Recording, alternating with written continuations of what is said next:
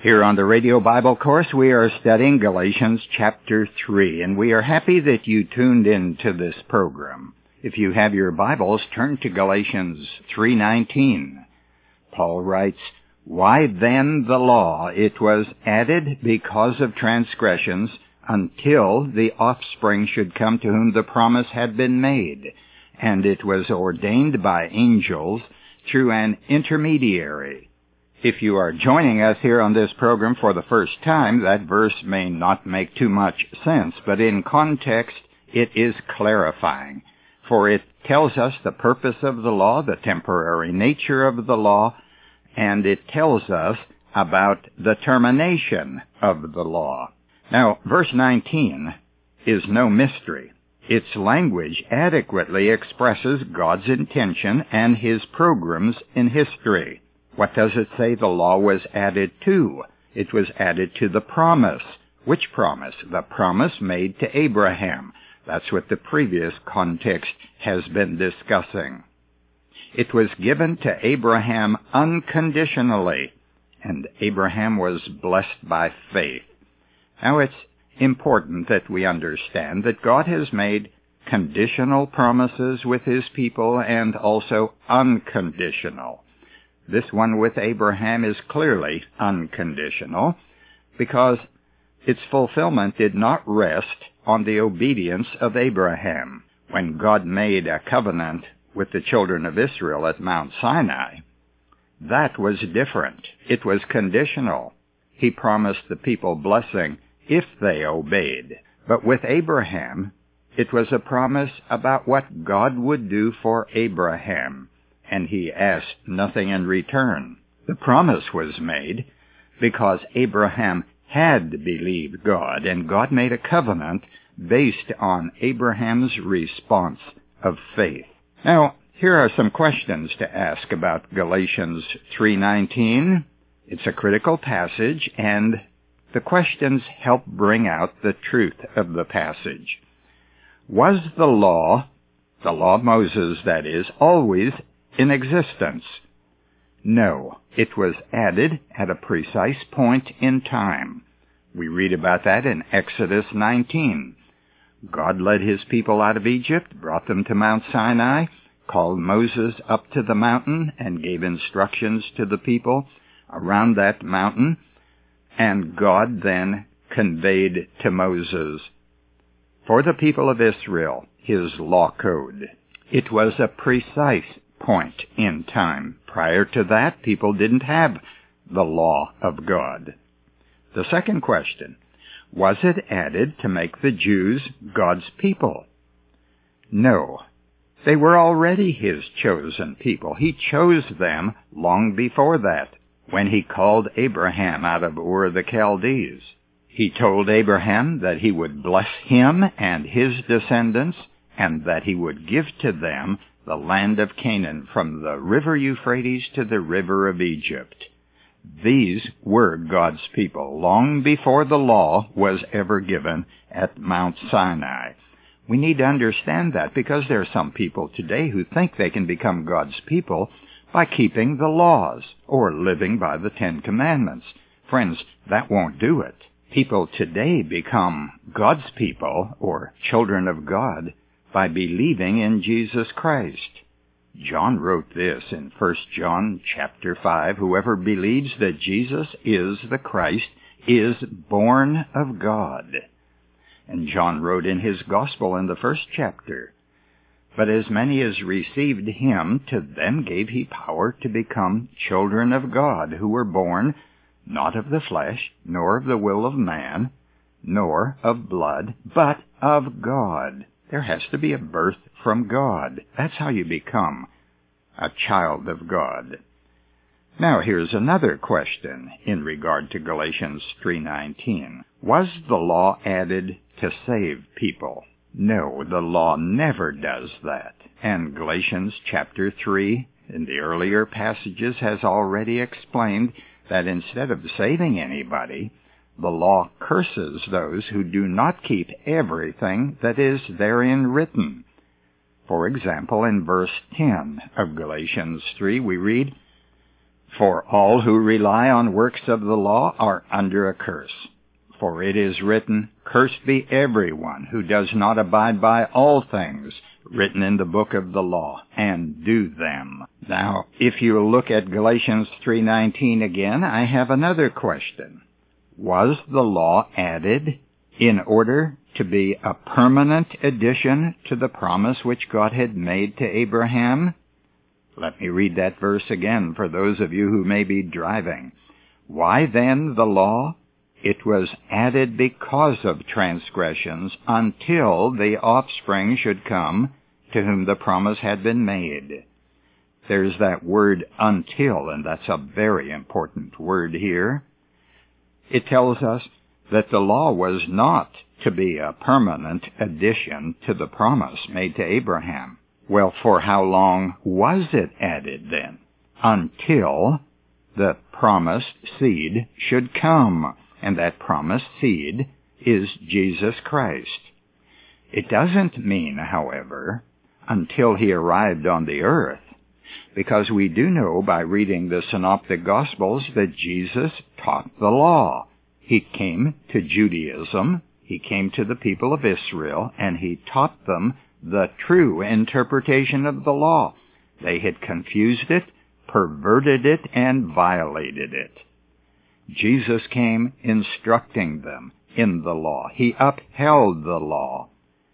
Why did he do that if the law was only temporary? Because it was still in effect until the seed should come to take care of the transgression problem. And so we need to put a cross in the diagram that we draw. Now this will become more clear if you'll draw a line across a page, and on the left side of that line, put about 2000 BC, Abraham received the promise. A few inches to the right of that mark, put down Jacob, and approximately 1800 BC. Then, 430 years later, and a couple of inches after that, we have the beginning of the law, and that's 1400 BC. So the law then is added at that point, 1400 BC, until the cross. And about 3 or 4 inches to the right, over on the right-hand side of your page, put the cross. The law was added to this one long line of promise. Now perhaps that diagram puts it in perspective so that we can see here is a temporary addition given by God to the promise given to Abraham because of transgressions, but only until the promised seed should come.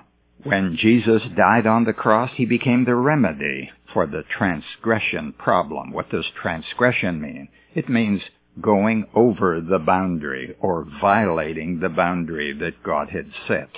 Men had sinned, and the problem in the world was sin. Jesus Christ came to be the remedy for the sin problem.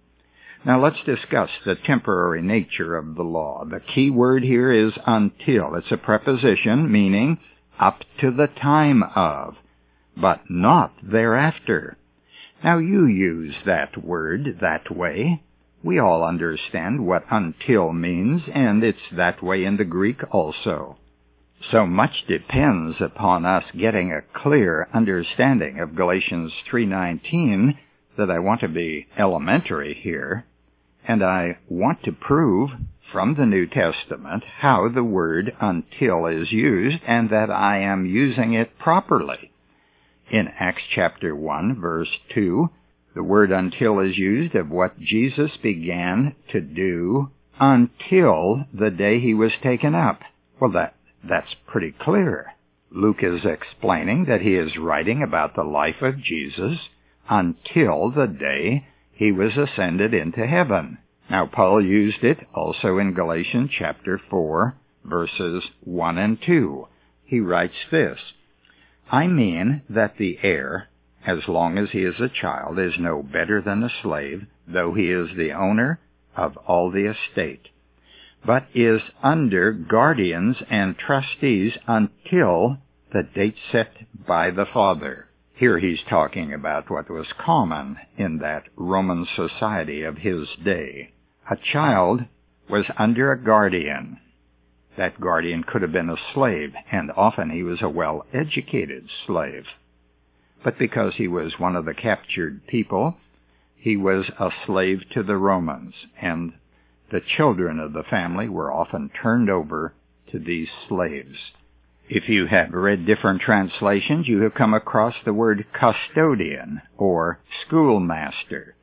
This does not mean that the slave was a school teacher, but instead he was a child trainer, and the boy of the family was under that child trainer until the father decided to elevate him to adult status, and then he had the full rights of a son and was responsible to the father. There was a day appointed by the father when the son was given an adult robe, and he took off his child's robe. From then on, he was no longer under that schoolmaster or that custodian. Now, up until that time, he was under the slave master or the custodian, but not thereafter. Now, that ought to be clear. Now, in Matthew chapter 24, verse 38, Jesus referred to the time when men were eating and drinking, marrying and giving in marriage until the day Noah entered the ark. But they were not doing that thereafter. Now, they may have done some drinking as they were drowning, but that's about all. The point is, the word until means up to a certain point, but not thereafter. Now, since until means up to the time of Christ, in Galatians 3:19, it also of necessity means not after Christ. So the law was added because of transgressions until the offspring should come to whom the promise had been made, but the law does not apply after the time of Christ. Now, this is such a tremendous problem because you and I, growing up in Sunday school or church, have been taught that we are under the law. This passage has been totally ignored, and people have not understood the epistle to the Galatians. You and I have been misled, not intentionally, of course, but by ignorance. We have been led to believe that there is one religion in the Bible. But the fact is there are two religions in the Bible, and we have not been taught which one is for us.